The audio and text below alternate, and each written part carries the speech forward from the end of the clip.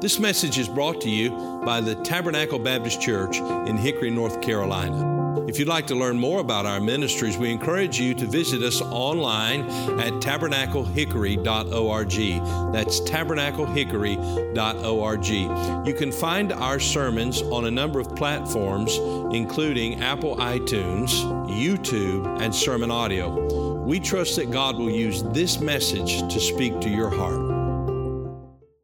Take your Bible, if you would, and turn with me to the book of Isaiah chapter 40. Would you turn there? Isaiah chapter 40, I bring you good news from the road. We've been traveling now. This is the last year of the end of our year, the last part of our 22nd year traveling in evangelism. And God's been so good to allow us to travel and to preach and to serve Him. And I sure am thankful that He's allowed me to travel as an evangelist. And I'm sure thankful for the family that He's given me. And I'm thankful for this place and for the friends that are here. Pastor mentioned before, earlier, he said, I'm so glad you're my friend. And I want to say I'm so glad that I can be his friend. And what a blessing that he has been to me. And what a blessing that you all have been as well. Isaiah chapter 40 is where we're at. Let's bow in prayer and ask the Lord to bless our time in His Word. Shall we, Father? Thank you for your Word. Thank you for the power of it. We thank you, Lord Jesus, that you've given us a copy, and Lord, that you've given us great responsibility. And I pray now, Lord, that we would come to your Word with a tenderness and with a yieldedness, and our hearts would be fully given over to you. Lord, I pray for anyone here that is not saved, that you'd touch their heart, help them to understand the gospel this morning.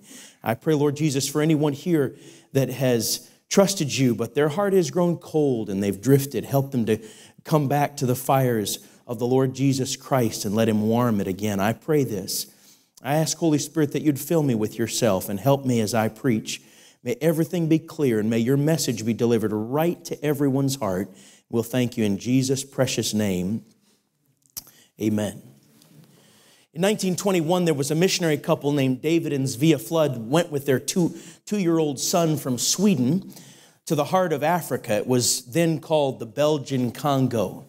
They met up with another young Scandinavian couple, the Eriksons, and the four of them sought God for direction.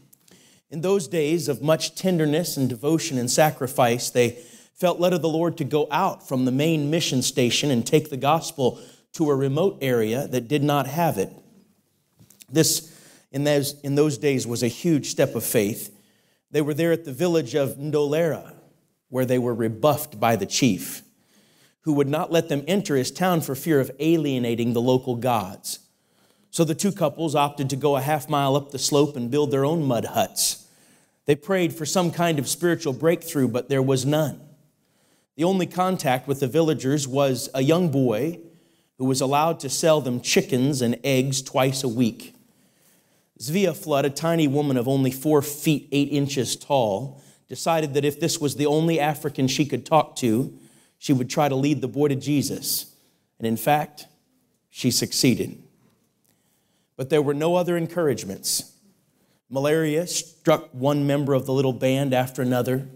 In time, the Eriksons decided they'd had enough suffering and they left to return to the central mission station. David and Svea Flood remained there in that little area near Ndolera to go on alone. Then, suddenly, Svea found herself pregnant in the middle of the primitive wilderness. When the time came for her to give birth, the village chief softened enough to allow a midwife to come and help her. A little girl was born, whom they named Aina. The delivery, however, was exhausting. And Svea Flood, who was already weak because of malaria, was someone who gave in, succumbed to the physical trouble. The birth process was a heavy blow to her stamina, and she lasted 17 days before she died. Inside David Flood, something snapped at that moment. He dug a crude grave, buried his 27-year-old wife, and took his children back down the mountain to the mission station. Giving his newborn daughter to the Eriksons, he snarled, "I'm going back to Sweden. I've lost my wife, and I obviously can't take care of this baby. God has ruined everything." With that, he headed for the port, rejecting not only his calling, but God Himself. Within 8 months, both the Ericksons were stricken with a mysterious malady, and they died within days of each other. The baby was then turned over to some American missionaries who adjusted her Swedish name to Aggie and eventually brought her back to the United States at age 3. Now, I don't know your experience and what you've gone through in recent months or even years, but sometimes in our lives, it appears as though God goes silent. Things aren't working out the way they once did. Blessings, though they're many, sometimes seem to run short. Answers to prayer seem to be fewer than they once were. God speaking to us through His Word seems to be less than it once was. And the mundane during times like that just grinds along. And God goes silent. I want to preach to you this morning on the subject, when God is silent. When God is silent, or seems to be. When God is silent, or seems to be. Some of you right now might be in the throes of great blessing. You're flourishing. You've just come off a holiday, remembering the good blessings of God in your life. There's nothing wrong with that. But for you, I want to say there'll be times in your life when difficulty strikes and life just grinds on. And as the world song says, we're going to have to muddle through somehow. Some of you today may be right in the middle of a silent period. You know God is real. You've already been through that. You've trusted Him as your Savior. And if you haven't, you ought to today. But it just seems as though His silence is deafening. You'd like the answers to prayer to be a little bit more abundant. You'd like the Lord to speak to you through His Word a little more than He is. You'd like the blessings to flourish, but it seems as though God is silent.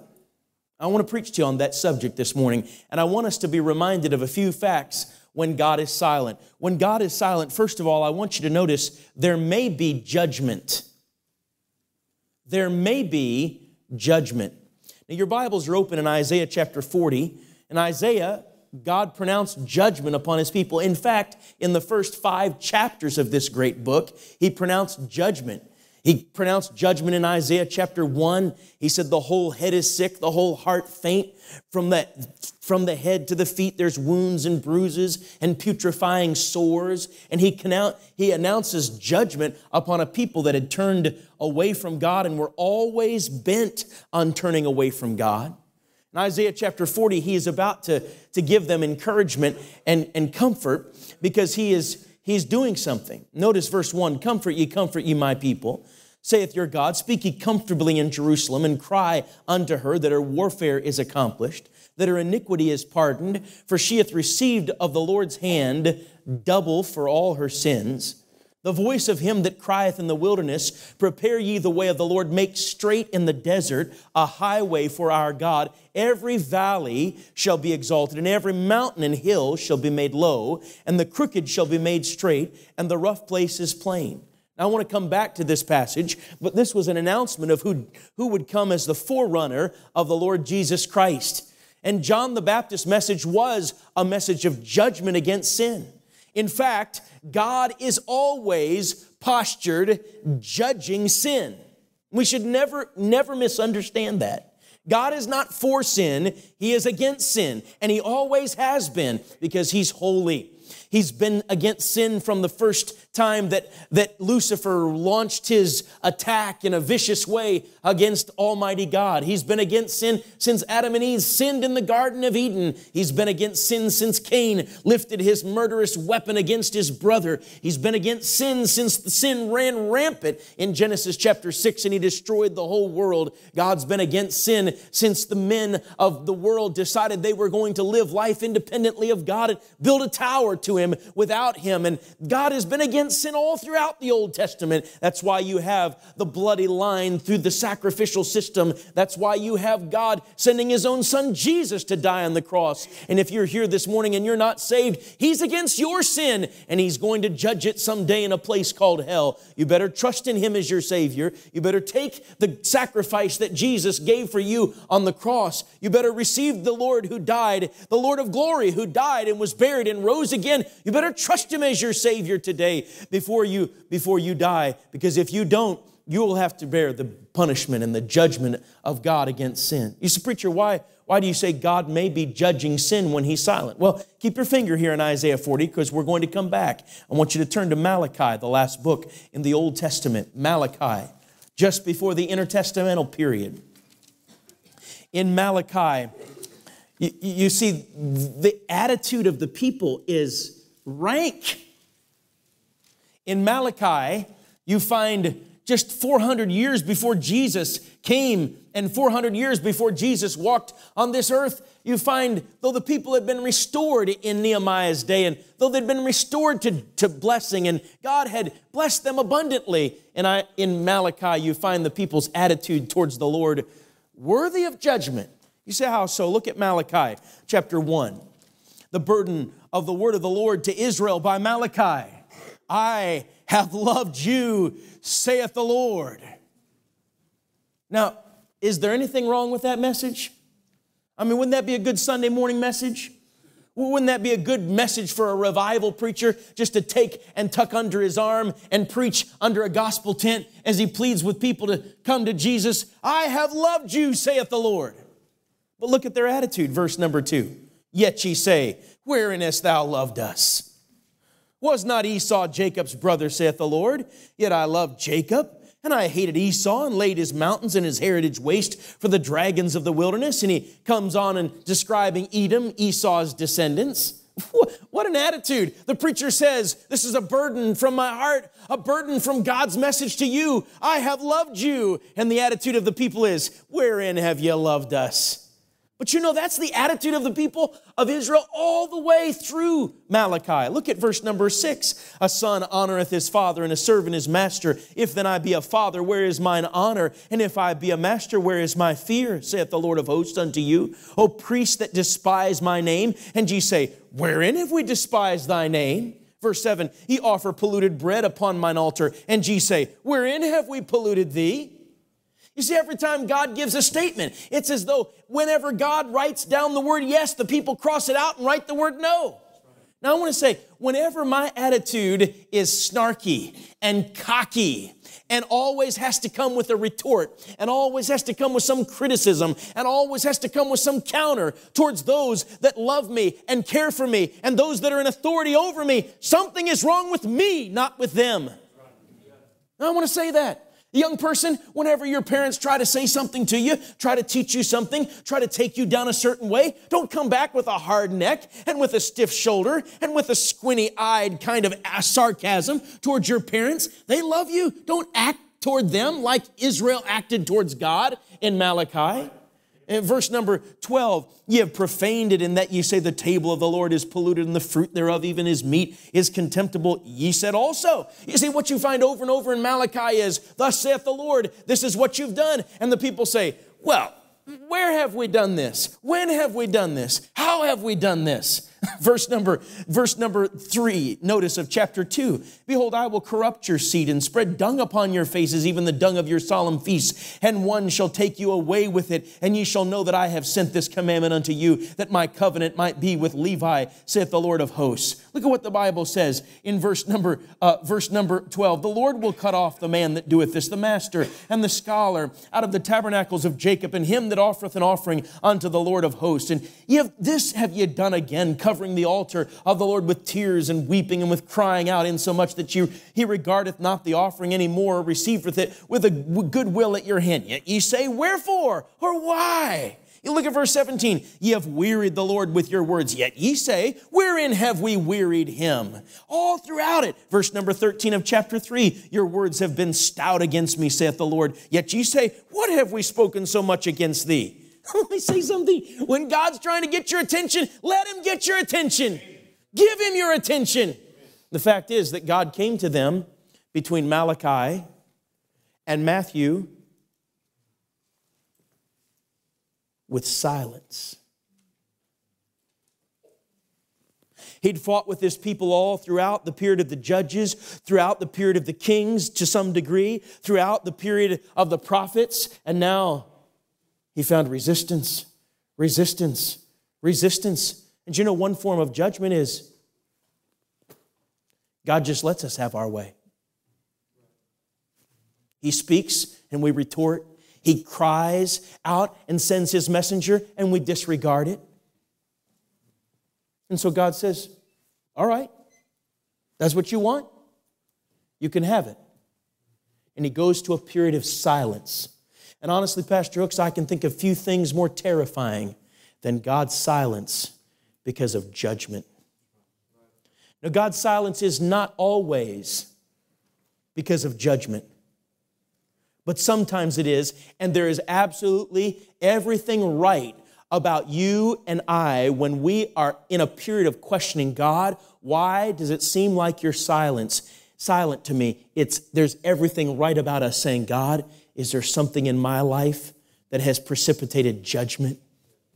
My mom and dad are 86 years old, and one of the things I'm eternally grateful for about my mom or dad is that to this day, they are still always seeking the Lord. God, why is this pain? God, why is this trouble? God, why is this trial happening? Is there something you're trying to teach me? Now, sometimes I'd kind of like to take my dad and say, Dad, you're old. You know, you're 86, so maybe the pain has something to do with that. I'm not trying to be disrespectful, Dad, but maybe, just maybe. But you know, I'm eternally grateful for the fact that my dad is always still seeking the Lord. God, is there something that you're trying to teach me? Is there something you're trying to show me? Is there some way you're trying to direct me and I'm not listening? You see, that was not the attitude of the people in Malachi. Malachi chapter 3, he brings judgment. In Malachi chapter 4, he says to them plainly, he says, ye have robbed me. Will a man rob God? Ye have robbed me. But ye say, wherein have we robbed thee?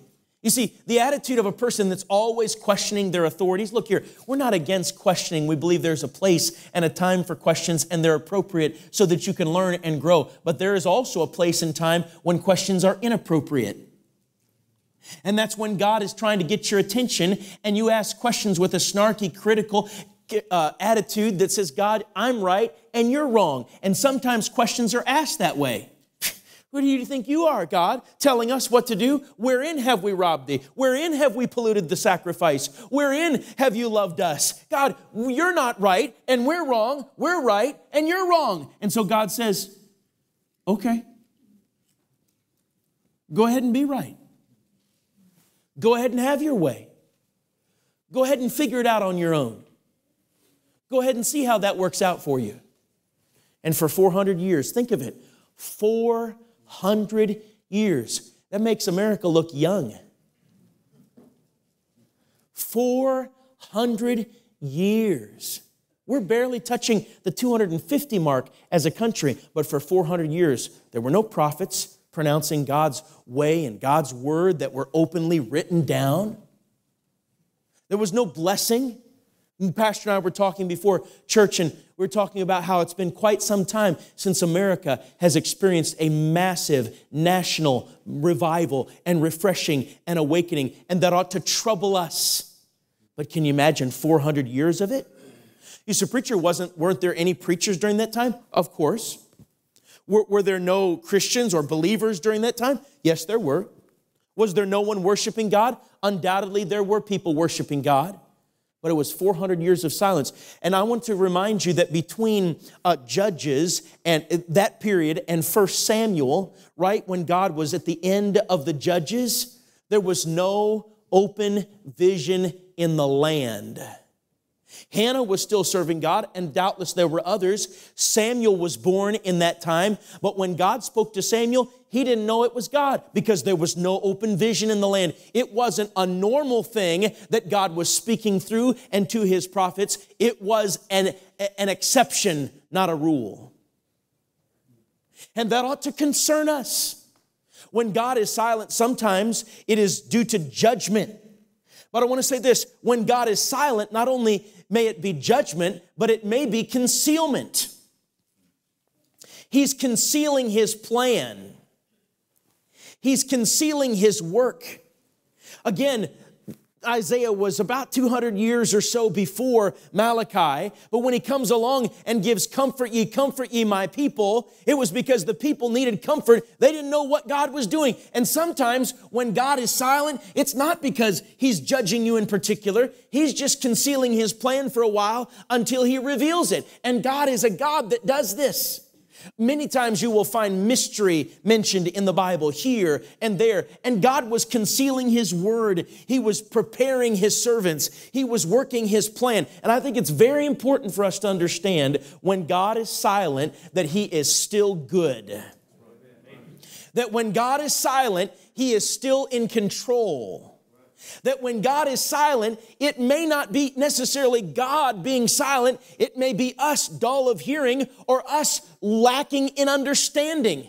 God is still all wise. God is still all knowing. And watch this, when you're in a dark time and when you're in a dark place and when doubt seems to be swirling around you, you don't uncover God's will by trusting in doubt. You uncover God's will by trusting in truth. In other words, you don't reveal what you don't know by what you don't know. You trust in what you know when you don't know. You trust in what is sure, what is nailed down, what is absolute. You trust in God's word, in what you've already accepted. Someone said, don't doubt in the dark what God has revealed to you in the light.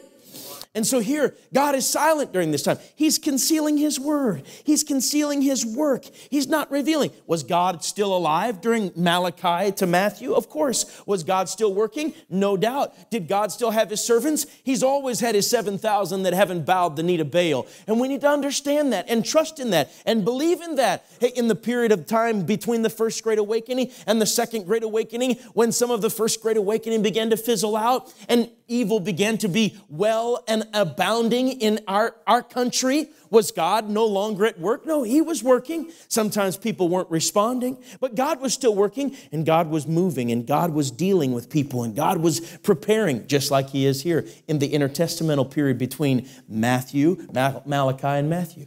So number one, there may be judgment. Number two, there is concealment. Number three, I want you to notice that there is an instrument. And back to Isaiah chapter 40, would you? Now remember, God prophesied Isaiah chapter 40 long before it happened, about 600 to 700 years before it happened. Look at what He says, verse number 3. The voice of Him that crieth in the wilderness, prepare ye the way of the Lord. Make straight in the desert a highway for our God. Every valley shall be exalted, and every mountain and hill shall be made low. And the crooked shall be made straight, and the rough places plain. And the glory of the Lord shall be revealed, and all flesh shall see it together. For the mouth of the Lord hath spoken it. See it this morning. I want you to notice that when God is silent, there may be judgment. There is concealment. Number three, God's preparing His instrument. This prophecy was given by Isaiah 700 years before God's instrument was on the scene. Let me say, nothing takes God by surprise. God's not sitting up in heaven like you and I are down here on this earth. Oh, did you see that? Worried about some news flash that's coming across the ribbon on Fox News. God's not worried about any of that. He's not surprised by any of that. He's not troubled. Obviously, He has a response. He's not neutral towards the choices or the non-choices of men. But God is prepared. He is prepared long before there was ever a planet in place. God was prepared for the wicked choices of men and had worked His redemptive plan. Christ was crucified before the foundation of the world had ever been laid. The Bible says here in Isaiah 40 that He had prepared for a prophet to come. So, you know what that gives us? Hope. You should never, in any circumstance and under any situation, lose hope. And the Bible word for hope is not the way we would use it in our modern day. We say, well, I hope the Cowboys win next time. Well, maybe. Well, anyway, it's a nice pie in the sky kind of dream. Anyway, I hope that my team wins the World Series. I hope that it's a beautiful day and that the sun will shine again in North Carolina. I hope. It's kind of wishful thinking. Maybe it'll happen, maybe it won't. That is not the way the word hope is used in the Bible. The word hope in the Bible is a word of faith.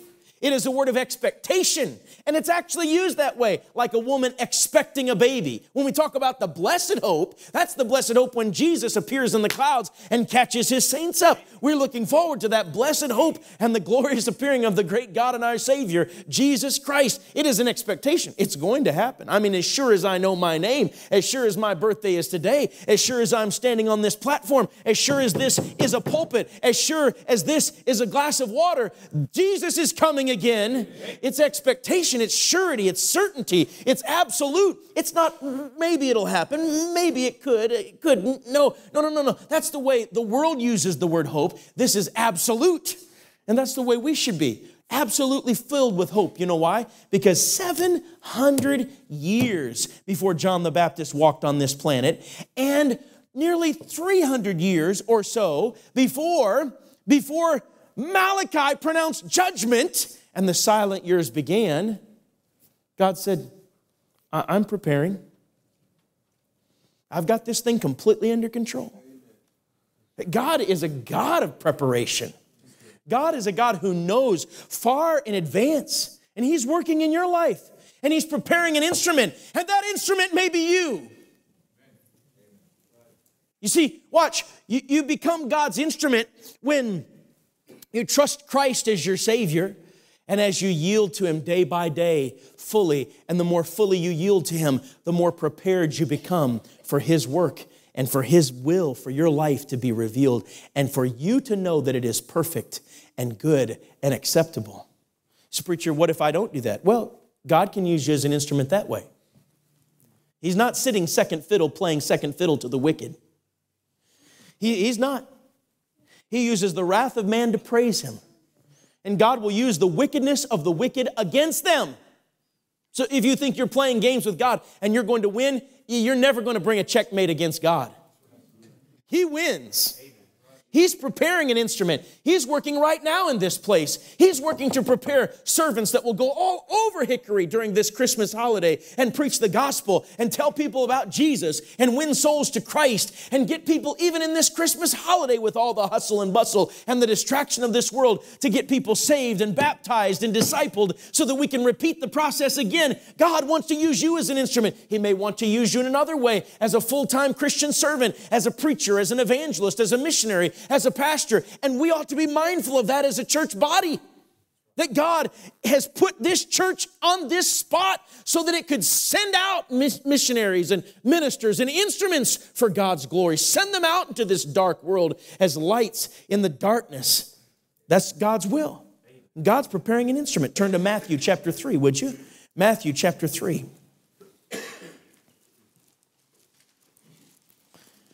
Matthew chapter 3 is a fulfillment of Isaiah chapter 40. Now, Jesus has already been born in Matthew chapter 1. And Jesus has grown in Matthew chapter 2. He's been visited by the wise men. He's around 2 years old. He flees down with his family, father and mother, take him down to Egypt. Comes back to Nazareth. In John chapter 3, in those days came John the Baptist, preaching in the wilderness of Judea and saying, Repent ye, for the kingdom of heaven is at hand. For this is he that was spoken of by the prophet Isaiah, saying, The voice of one crying in the wilderness, Prepare ye the way of the Lord, make his paths straight. That's an exact wording of Isaiah chapter 40. Why? Because John the Baptist is the fulfillment of it. So I want you to know that when God is silent, there may be judgment. There surely is concealment. He's preparing an instrument so that he can make an announcement. And here is the announcement in Matthew chapter 3. This is he which was spoken of by the prophet Isaiah.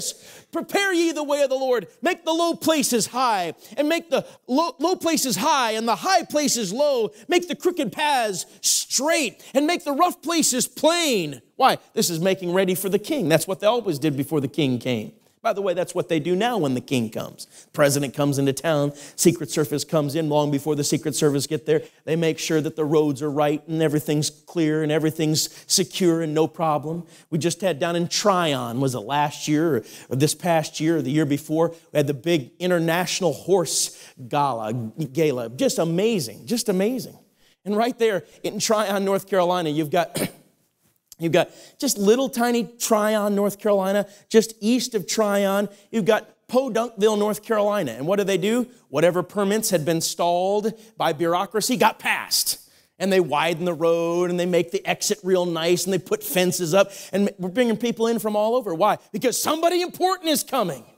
Well, that's what John the Baptist was to do. He was saying, hey, if you're proud and high, you become low. If you're low and discouraged, you can be encouraged. If you're crooked and wicked, you can become straight. If there's rough places in your life, you need to get them out because Jesus is coming.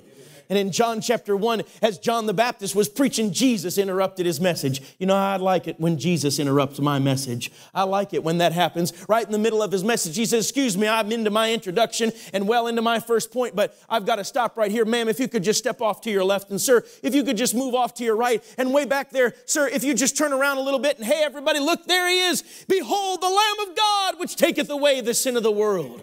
And Jesus was John the Baptist's announcement. And he needs to be our announcement. And John the Baptist preached with a fervency and an urgency and says, now is the time to repent because the kingdom of heaven is at hand. And ladies and gentlemen, I believe now is the time for us to give our all to Jesus. Now is the time for us to trust him as our Savior. Now is the time to sell out to him. Now is the time to give him all, because it's not going to be long and he's going to be coming. Prepare ye the way of the Lord. You see, God is at work. When it seems to be silent, when God seems to be silent, you can rest in this fact. He's at work. He's good.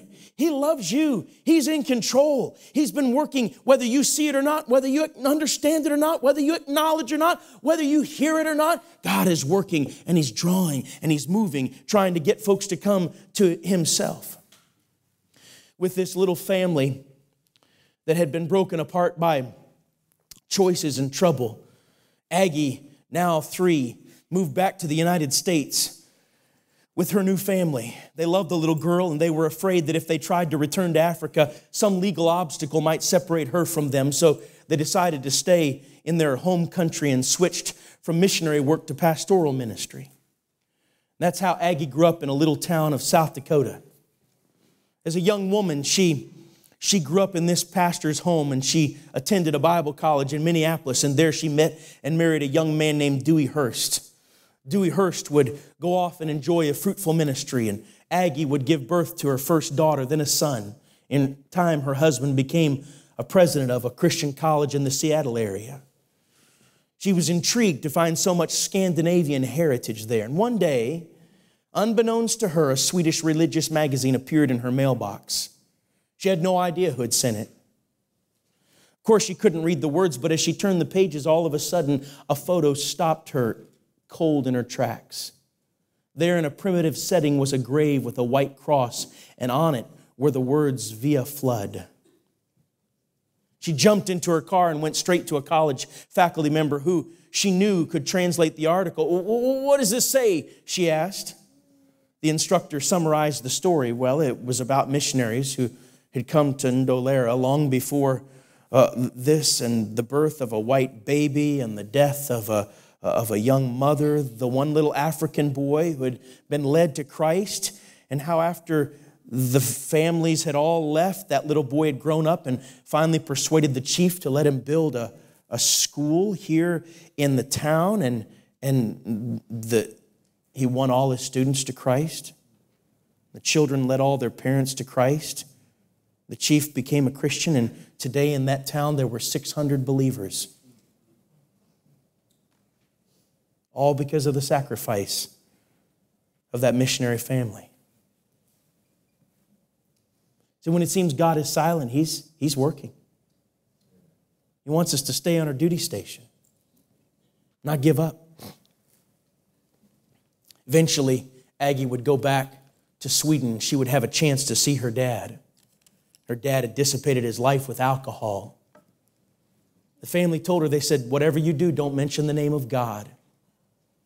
And as she began to talk to him, she said, Mama didn't go to Africa and die in vain. She said, Daddy, God's been good to us. When she said that, he stiffened. He said, God is the reason that my life is like this. But she persisted on, and at the end of the day, he had come back to God. Not long after, he would go on to glory. A few years later, she was able to go to Africa. And as she did, the streets were lined with believers that had come to Christ because of the small little family that went to that field, sowed their seed, seemingly in vain, and God went silent. I've just come today to encourage you that if it seems as though God has gone silent, He's not. He loves you just the same. He's working. His plan is true. His word, His promises are yea and amen. You can take every one of them to the bank, and He wants you to stay at it.